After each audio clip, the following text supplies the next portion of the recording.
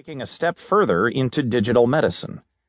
Apple quietly acquired the personal health data startup Gliimpse, according to a report from Fast Company.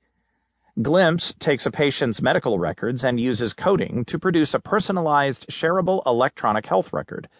Anil Sethi, a former systems engineer at Apple with a Master's of Science from Johns Hopkins, founded the startup in 2013, according to his LinkedIn profile.